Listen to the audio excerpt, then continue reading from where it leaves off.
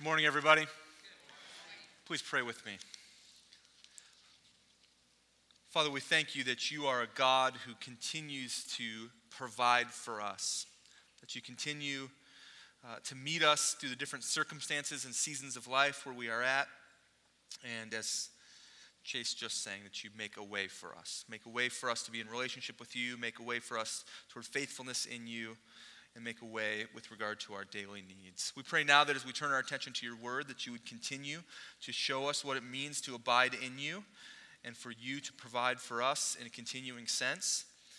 And as we look at a topic that is very practical in its nature, we pray that the spiritual realities would continue to reinforce in us an appreciation for the gospel. We pray in Jesus' name. Amen. Cape Cod, Massachusetts is a 60-mile spit of land that juts out into the Atlantic Ocean off the coast of New England. All along the Cape, both the north and the south side, you will find harbor villages that line the ocean front. And many of these harbors have dozens, if not hundreds of boats on moorings in the middle of the water in the harbor. A mooring is typically a heavy object that sits on the ocean floor that needs to be heavy enough to withstand the ebbs and the flows of the current. And so sometimes it's a large concrete block, other times it's a 50-gallon oil drum that's filled with concrete. Sometimes it's really any other heavy object that can withstand the current. And from the concrete block or the mooring on the ocean floor runs a line up to the surface of the water that is held there by a buoy. When a boat comes to the mooring, it attaches to the buoy and to the mooring line, and it stays steady in the same place. The larger the boat, the larger the mooring needs to be. But when the boat is tethered to the mooring, it doesn't move. The wind shifts, but the boat stays in the same spot. The weather turns and the rain begins to come, but the boat stays where it is, sometimes for days, sometimes for weeks, sometimes even for months. When a boat is tethered to its foundation on the mooring, it does not drift away. I was thinking about that the other day as I was seeing some pictures of many of you on your vacation and different oceanfront scenes up and down the coast. I was thinking about that the other day as I was thinking about a lot of the drifting that's happening in our culture. Drifting of character, or drifting of families, or even drifting of churches. And it made me think about how God prevents healthy churches from drifting into error. Throughout the course of this series, we've seen how valuable the gathered people of God really is to him. The fact that God views you, the local church, with such great value that he bestows to you relational dynamics and titles and even bought you with the blood of his very own son. Surely, if he views you as that valuable, he's not going to allow local churches just to drift back and forth with the current of the culture around them, is he? No, in fact, he's not. God's given his church two things to help them stay tethered to the gospel. And it's these two things that are often described as the two true marks of a local church. They are this. The first is the right preaching of the Word of God, and the second is the practice of the ordinances. The preaching of the Word of God and the ordinances. And today, we are going to talk about the ordinances, or in some traditions, they're called sacraments. An ordinance is a ceremonial action that was commanded by Jesus in the scriptures, and they are physical acts that represent God's grace in spiritual realities. They happen in the context of the people of God with some regularity.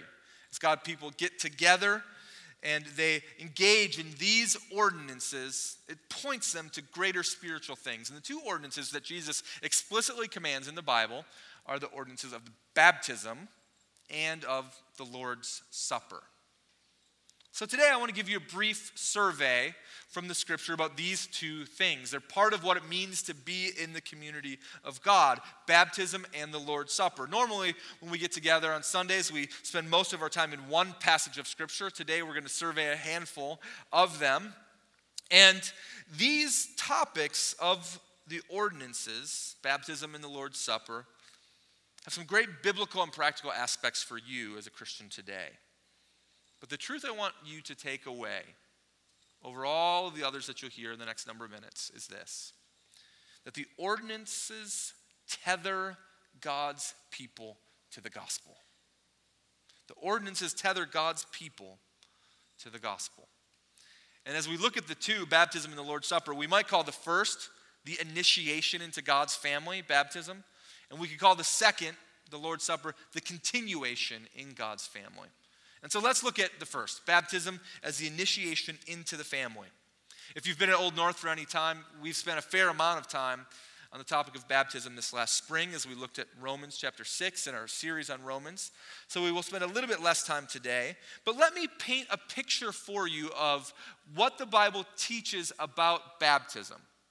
We see that Jesus in Matthew chapter 28, just as he is about to leave the world, gathers his disciples together and he gives them a command that so many of you heard so many times. It's this: go therefore and make disciples of all nations, baptizing them in the name of the Father and the Son and the Holy Spirit, and teaching them to obey all that I have commanded you. Jesus, nearing the end of his time on earth, gathers them together and commands them to make disciples. Pastor Marty mentioned this morning in his announcement time, we are people who are disciples who are making disciples. That's what it means to be a follower of Jesus. And you make disciples in three ways, Jesus says. Number one, by going. Number three, by teaching them to obey. But right in the middle, number two, baptizing them. Baptizing is part of disciple making. And so that's exactly what the Christians did. The apostles in Acts chapter 2 and throughout the book of Acts went and they preached the good news of forgiveness of sins in Jesus Christ, and they baptized people. And we see the first instance of that in Acts chapter 2, verses 37 to 41. Peter is preaching to the Gentiles. The Holy Spirit has fallen upon them. And as he shares the good news about Jesus, it says, when they heard this, they were cut to the heart. And they said to Peter and to the rest of the apostles, brothers, what shall we do? And Peter said to them, repent and be baptized, every one of you, in the name of Jesus Christ, for the forgiveness of your sins, and you will receive the gift of the Holy Spirit. And so those who received his word were baptized. And there were added that day about 3,000 souls. So from the very beginning, the word was preached, people exercised faith, and as a visible expression of that faith, they were baptized. A physical representation of a spiritual reality. Acts chapter 8. Philip is on the road, and he comes across an Ethiopian official, a eunuch, who's riding in his chariot, and he's reading aloud from the scroll of Isaiah. And Philip approaches the chariot, and he describes for him what he is reading. And starting from that passage in Isaiah, he shares with him the whole gospel of Jesus Christ. And the eunuch puts his faith in him. And his response is this: see, here is water. What prevents me from being baptized? And he commanded the chariot to stop, and both of them went down into the water, Philip and the eunuch, and he baptized him. And we see in Romans chapter 6, a reminder for many of us, a teaching of what baptism symbolizes or what it means. And so we see examples of it happening. It's always happening after people put their faith in Jesus. It's always happening with water as they go down into the water. But here we see Paul writing to the church at Rome, and he's explaining to them what it means. He says, do you not know that all of us who have been baptized into Christ Jesus were also baptized into his death? We were buried, therefore, with him by baptism into death, in order that just as Christ was raised from the dead by the glory of the Father, we too might walk in the newness of life. For if we've been united with him in a death like his, we will certainly be united with him in a resurrection like his.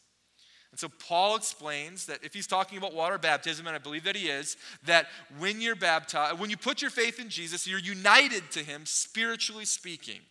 That Jesus unites himself to you, and you become united to him. And every time I think about that, it becomes somewhat overwhelming. And I hope you never lose that sense that Jesus, the perfect Son of God, who is holy and just and true and loving and righteous, not only condescended from eternity onto earth to live among sinners, to teach them, to be an example for them, and then to sacrifice himself for them, but that in doing so, those who would put their faith in him, that he would unite himself to people like me and people like you. That the perfect Son of God would become inextricably linked to somebody as sinful as I am, as dark as I can think, as terrible as I have acted, and that he never lets you go. And your baptism shows the most important way that you are united to him and that he is united to you. As you go under the water, Paul says, it's like you are buried with Christ, that you're dead in your sins and your trespasses, just like Jesus died and was buried in the tomb. And as you rise out of the water, that you are alive, you walk in the newness of life, just as Jesus was resurrected from the dead, and you are united in that future resurrection with him as well.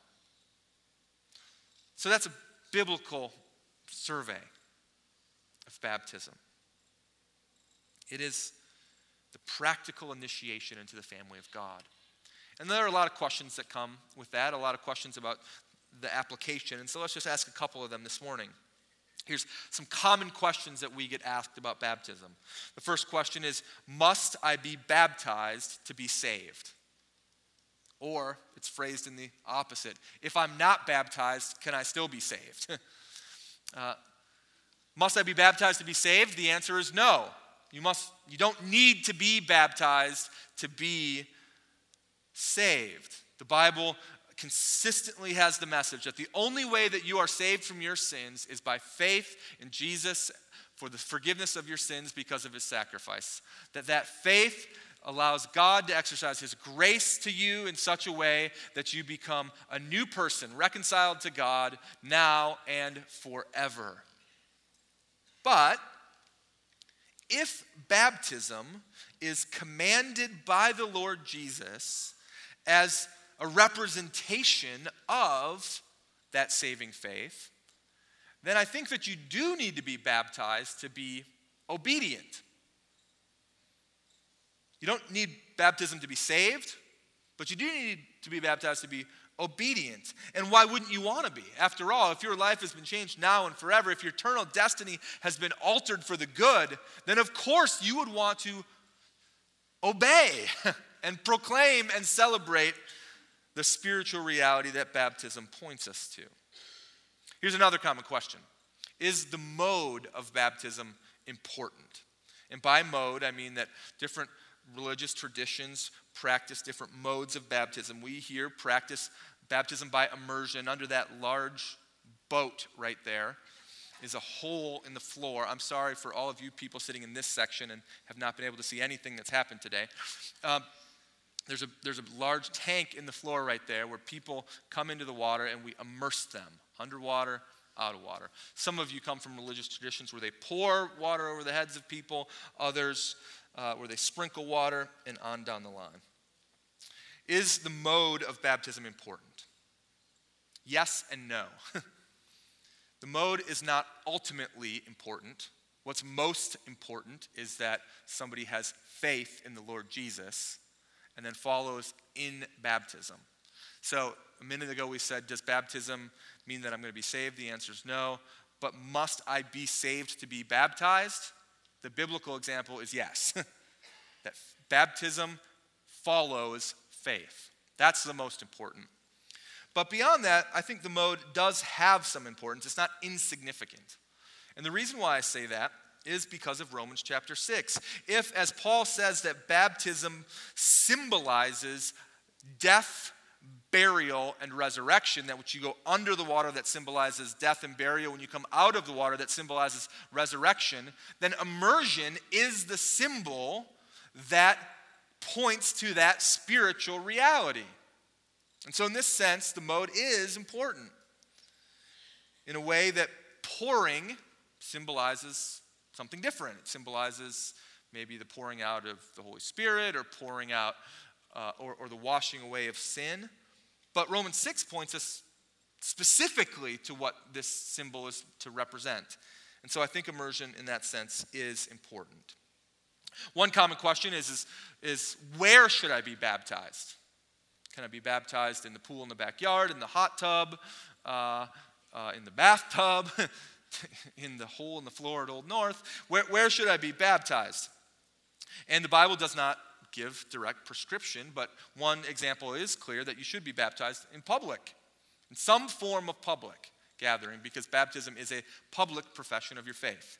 And so Tony Evans writes comically, he says, the idea of a baptized believer is that they have gone public in declaring that they are wedded to another, Jesus.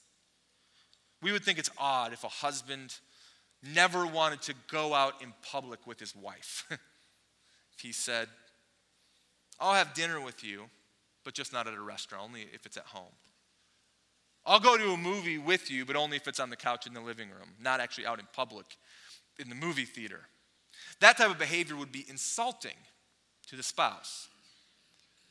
And he goes on to say that Jesus is insulted when believers in him identify with him in private, but in public they don't want folks to know that they're associated with him.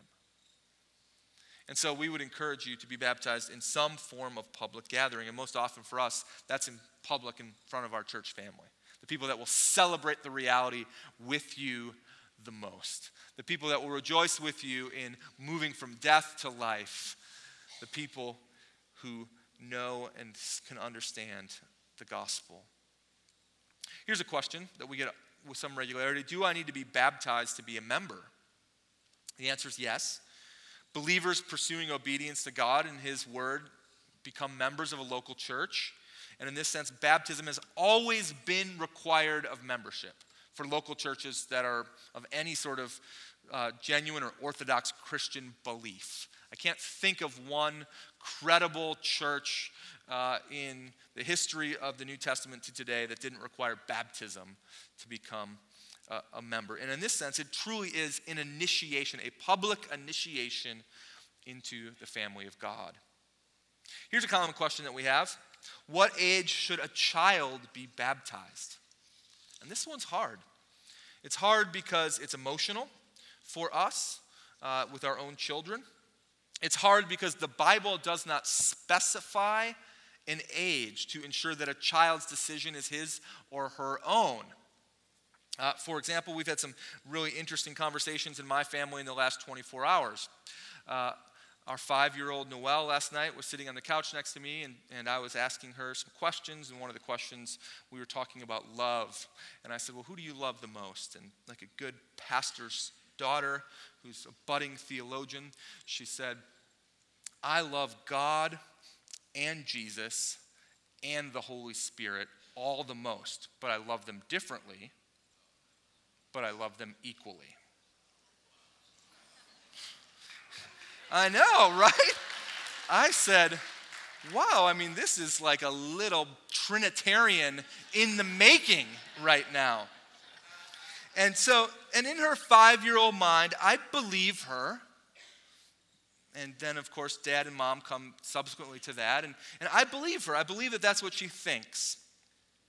And yet, at the same time, she has not had any real life experience to contrast that regurgitation of belief as an internalized reality.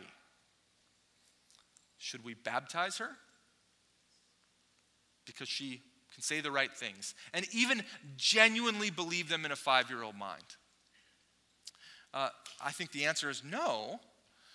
And I think it's no because we want to ensure that a child's decision is his or her own. And so at Old North, our common practice, I'm sure is not perfect, but our common practice is we usually wait till children are about 12 or 13 years old to start having those types of conversations with them, because at the age of 12 or 13, we see a number of things happening. We see, number one, they've had some level of worldly and adult interaction. They are processing things on a different level than they were when they were 5 or 6 or 7. They have had some contrast in their social circles about what it means to be a Christian and not be a Christian. And faith to them at that point starts to become much more real and much more personal. Now, is that a problem? Because do we believe that some children are truly and genuinely Christians before that? Absolutely, we think so. And at the same time, on the other end of the pole, we want to be very careful not to put children in a position where there's a false sense of security because they were baptized when they were young at the age of 5, even though in the age of 25, they want nothing to do with Jesus. And so that is our common practice. Is it perfect? No. Does it work to try to accomplish those goals? I think yes. A physical proclamation of a spiritual reality. Union with Christ in his death and burial and resurrection. The gospel. And every time a person comes to faith, we get to not just hear about it, we get to see it. And we see it. And we are reminded of it. And we celebrate it in their baptism. Because the ordinances tether God's people to the gospel. So if baptism is the initiation into the family of God, then the continuation in the family of God is the Lord's Supper. Baptism is something you do once as a Christian. If you were baptized as a believer in the Lord Jesus, you do that one time, or maybe if you become a member of a local church that has specific guidelines for baptism like ours, you have to be baptized by immersion, then maybe you'll be baptized to fall in historical precedent with that local church family. But beyond that, that's the extent of your baptism. But the Lord's Supper, that is something that you do repeatedly as a Christian throughout the course of your Christian life. And the Bible speaks about this in Matthew, Mark, and Luke. The Lord's Supper taking place hours before Jesus' arrest and his subsequent death. And Luke 22:19 records Jesus commanding them to practice the same in the Lord's Supper. It says, and Jesus took the bread, and when he gave thanks, he broke it, and he gave it to them, saying, "This is my body, which is given for you. Do this. You do this in remembrance of me." And so we take the bread, and we break it, and we eat it, remembering Jesus' body that was broken to pay the penalty of our sin. We take the cup and we drink it, grape juice or wine, remembering his blood that was shed to satisfy the wrath of God in our sin. And there are a number of things that are symbolized in the Lord's Supper. The first symbol is Christ's death, the breaking of the body and the pouring of the blood. Paul says in 1 Corinthians 11:26, "For as often as you eat this bread and drink this cup, you proclaim the Lord's death until he comes." When you take communion, or the Lord's Supper, we call it, you proclaim his death. That doesn't mean that you simply proclaim that it happened. It means that you proclaim that it happened and that it was sufficient. It was sufficient payment for sin. And the benefits of it are applied to you. There are other symbols. One of those symbols, things symbolized in the Lord's Supper, is our participation in the benefits of Christ's death.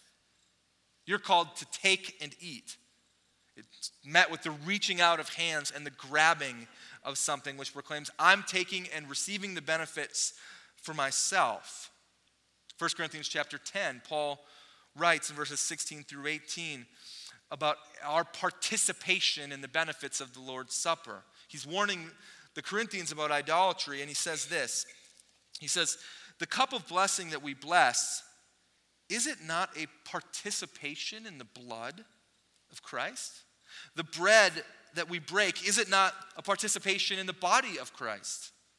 Because there's one bread, we who are many are one body, for we all partake of the one bread. Consider the people of Israel. Are not those who eat the sacrifices participants in the altar? Spiritual participation. We saw that in the act of baptism as well. Through being united to Jesus, there's a sense in which we participate in a spiritual sense with him. It's mystical, it's complicated, but verse 18 gives us a glimpse in what it means. He says that Israel were participants in the altar because of the sacrifices they ate. That is, that they participated in all of the benefits with what happened in the sacrifice.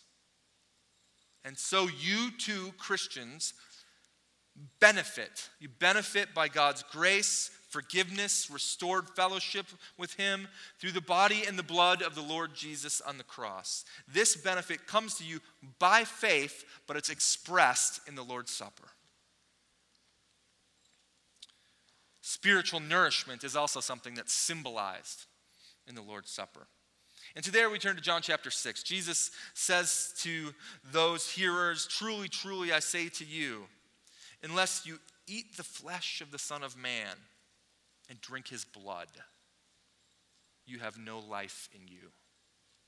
Whoever feeds on my flesh and drinks my blood has eternal life, and I will raise him up on the last day. For my flesh is true food, and my blood is true drink. Whoever feeds on my flesh and drinks my blood abides in me, and I in him. As the living Father sent me, I live because of the Father. So whoever feeds on me, he also lives because of me. It's a fairly morbid description. It's a description that's been controversial through the ages. It's caused some people to hear that teaching and say, Christians are a bunch of cannibals. It's caused other people to come to believe that the bread and the cup actually and magically transform into literal flesh and literal blood. But that's not what Jesus is talking about here. Jesus is using the language of abiding in him and us and him abiding in us, and the language of feeding on him to talk about continuation. The Christian continues to be united with Jesus by faith. Jesus unites himself to you, and through faith you continue in him. And what this means for you is that your Christian life is not just a one-time moment or event. It doesn't mean that your Christian life is all summed up by the moment that you walked the aisle or prayed the prayer or had a dream or had a conversion experience. As important and as monumental as that was for your eternity, that does not sum up your Christian life. Your Christian life is summed up by continuation in Christ, abiding in him, relying on him for all of your spiritual needs, for your spiritual growth, for your growth in the knowledge of God, for your growth in holiness, and for hope in the life that is to come. Spiritual nourishment. And this ongoing abiding in Christ is symbolized in the repeated action of the Lord's Supper. So every time you take of it, you say, I need to abide. I need to abide. Abide in him and he abides in me. Nourishment. The last thing that we'll talk about today that's a symbol of the Lord, or symbolized in the Lord's Supper, is the unity of believers. Again, 1 Corinthians 10:17, we read it a moment ago, talks about when we take the Lord's Supper, we're not simply partaking on our own. Paul writes that there's one bread, and therefore we who are many are one body, for we all partake of the one bread. The idea of the church being a body is something we've talked about. The body, united together under Jesus with its many parts. And we see here that the Lord's Supper is a unifying act as we gather around the table together, even if figuratively. All of us in need of the same forgiveness, all of us in need of the same nourishment. There's no one greater than the other. We're unified under this cross.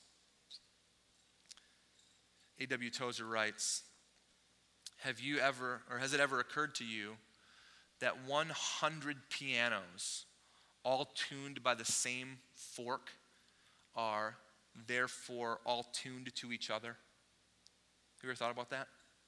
They are of one accord by being tuned, but not being tuned to each other, but by being tuned to the standard to which each one must individually bow. And so too, 100 worshipers or 1,000 worshipers that are at Old North today, meeting together, each one looking away to Jesus Christ, are in heart nearer to each other than they could possibly become if they became unity conscious in their life together. And they turned their eyes away from God and just focused on their fellowship with each other. But because they're united individually to Jesus, they become closer to each other than they could have ever been otherwise. Wow. The ordinances tether God's people to the gospel. And so what are some questions about the Lord's Supper that we hear? The first and most complicated of them is, how is Jesus present in the Lord's Supper? This has been a topic of debate for centuries. And we could spend a lot of time here. We don't have that much left. But suffice it to say that in the scripture we see that the command to do this in remembrance of me, is the chief command that comes with the taking of the bread and the cup. Secondly, I think that there is a sense in which Jesus is uniquely present, but not in the bread itself or in the cup itself, or not around and under the bread itself or in the cup itself, as Luther would say. But there is a sense in which Jesus is uniquely present through the faith of the gathered people as they carry out his commands and remember his sacrifice. There's unique dynamic and blessing that comes from Christ in this moment. Another question is, how often should we take the Lord's Supper? The Bible doesn't prescribe frequency. Some take it weekly. Some take it once a year. But I think the answer should be regularly. At our church, we take the Lord's Supper usually once a month. This month, we'll take it twice this month. But there needs to be regularity to it. Why? Because of the importance of remembering and reaffirming. Because we are so prone to forget. You see this through the Bible. You see God's people, Israel, are delivered miraculously by 10 plagues in Egypt. They saw the power of God in a way that they had never seen it before. And they go out into the wilderness, and the first thing they do is complain and worship false gods. They did not remember. And so the people continue and they go into the promised land, and God miraculously delivers a crossing over of the river and into the cities, and the cities fall before them as they take hold of their inheritance. And what is the response of the people? They spread out, they intermarry with people they're not supposed to intermarry with, and they start worshiping foreign gods. Why? They didn't remember. You see, The Old Testament continues that the people of Israel know that God is their one and true king. They know this. They've been taught this. They're called to remember his wonderful kingly ways, and yet at the same time they want to be like the other nations. And so they elect for themselves their own king. They didn't remember. And the kingdom is established, and as the kingdom is established, you see this variance of the northern kingdom and the southern kingdom, and some kings follow the Lord and some kings don't. And it's almost like generation after generation, there's a shift back and forth and back and forth. And why such inconsistency among the people of God? It's because they did not remember. And so you see the psalmist write again and again and again throughout. One of the major themes of the 151 Psalms is remember. Remember what God did. Remember who God is. Remember what God did. Remember the love of God applied to you. Remember the great works of his hand. Remember his impeccable character and how it applies to your life. Don't forget. And so why do we take the Lord's Supper with some regularity? Because we too forget. You know this to be true. You know how you're here on Sunday, you can sing the songs loudly, you can give of your money generously, and yet by Monday afternoon, you're tempted and you fall into direct sin and rebellion against God. You got a short memory. And so we take the Lord's Supper, and it helps us to remember and to reaffirm the gospel. Another question that we're asked with some frequency is, who can take the Lord's Supper? Short answer is anyone who is a believer in the Lord Jesus for the forgiveness of their sins can and should take the Lord's Supper, with, I think, one exception.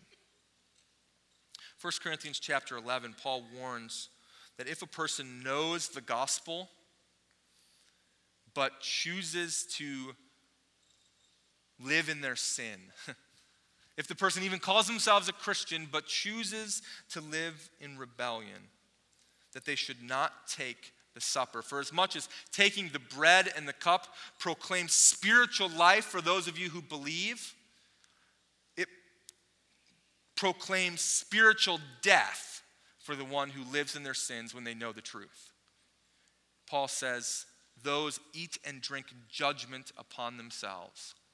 And we see examples of the spiritual consequences being significant.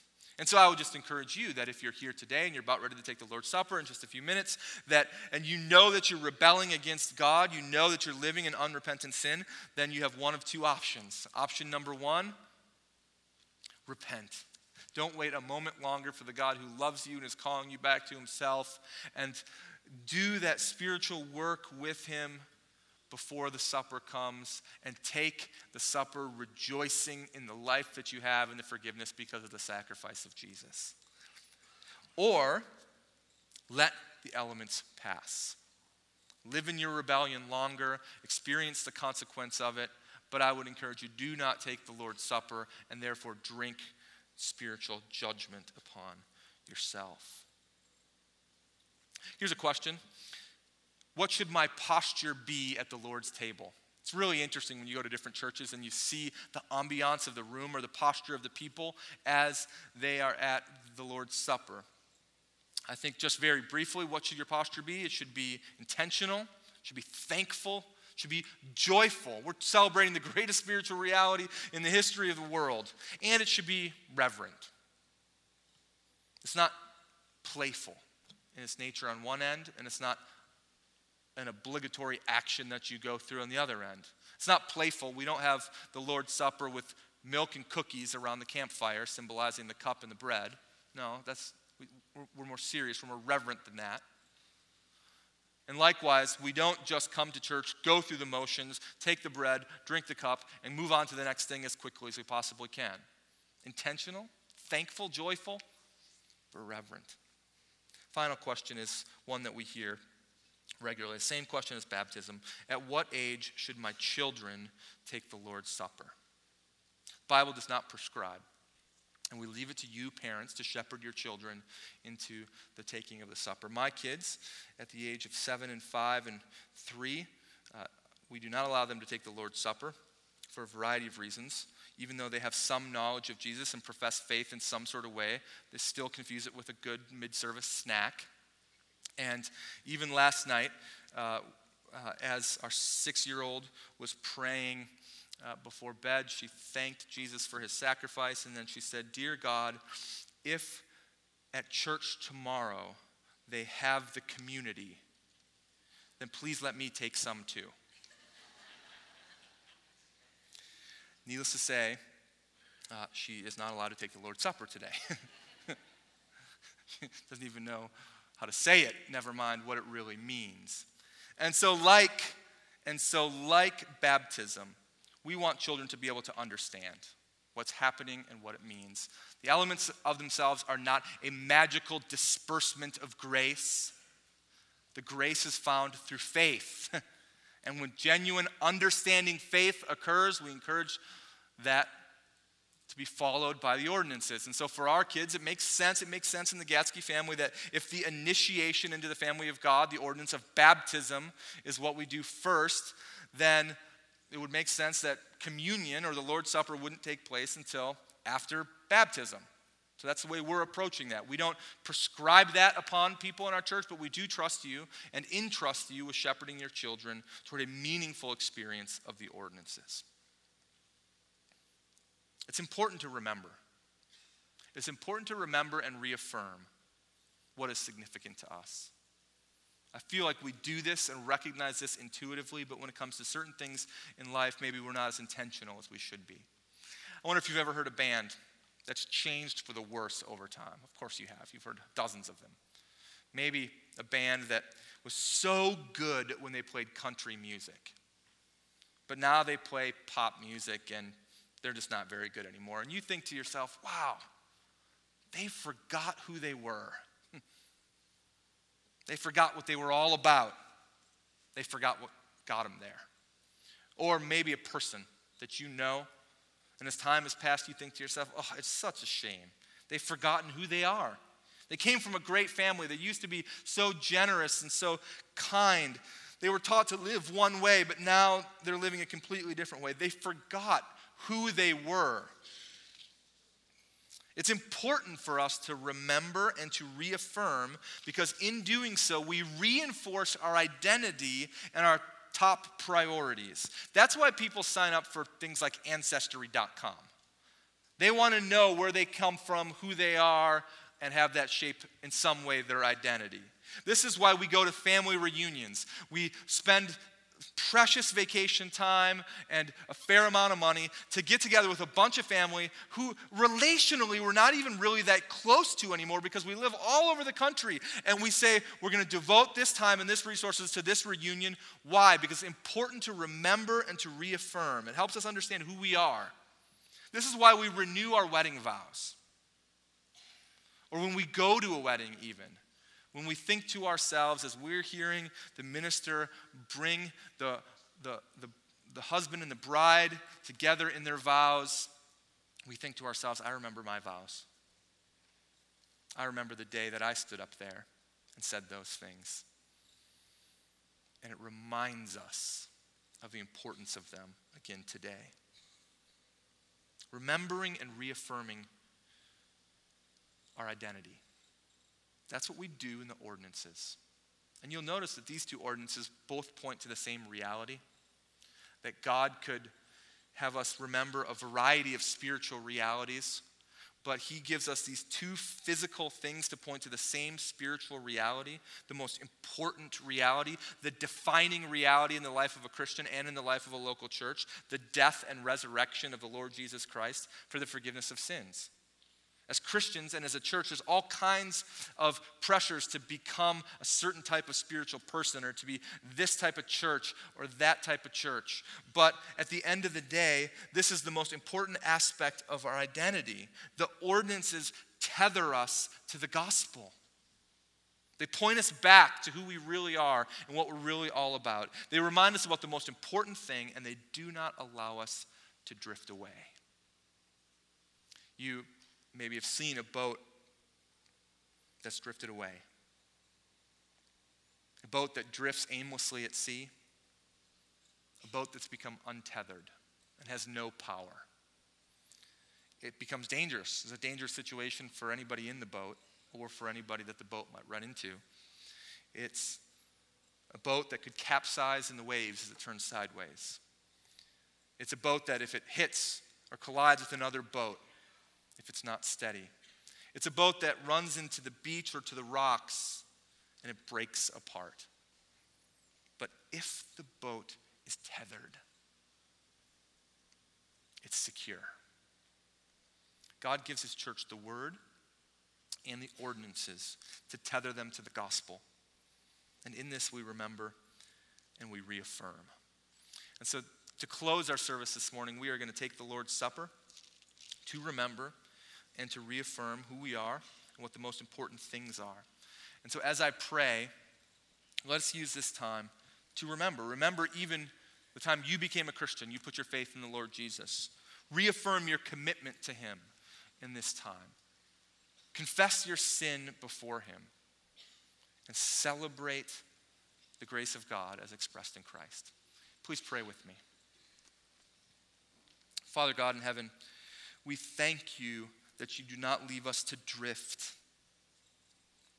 but that you tether us to the most important things. Today we proclaim the Lord Jesus' death until he comes. We pray, Father, that we would have spiritual nourishment by abiding in him and him in us. We ask, God, that you would grow us and shape us and mold us into the likeness of your Son. That you would help us in the difficult waters of our society today with the overwhelming influences of the culture, that you would continue to give us a vision of who you are and what you do in the lives of Christians.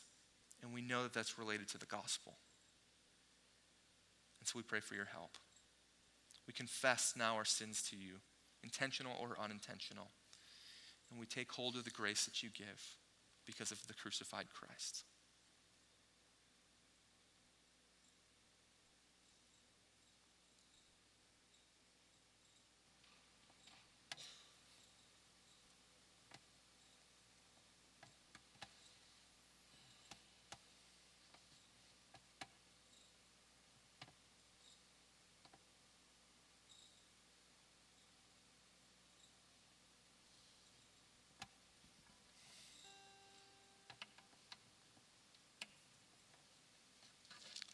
Amen.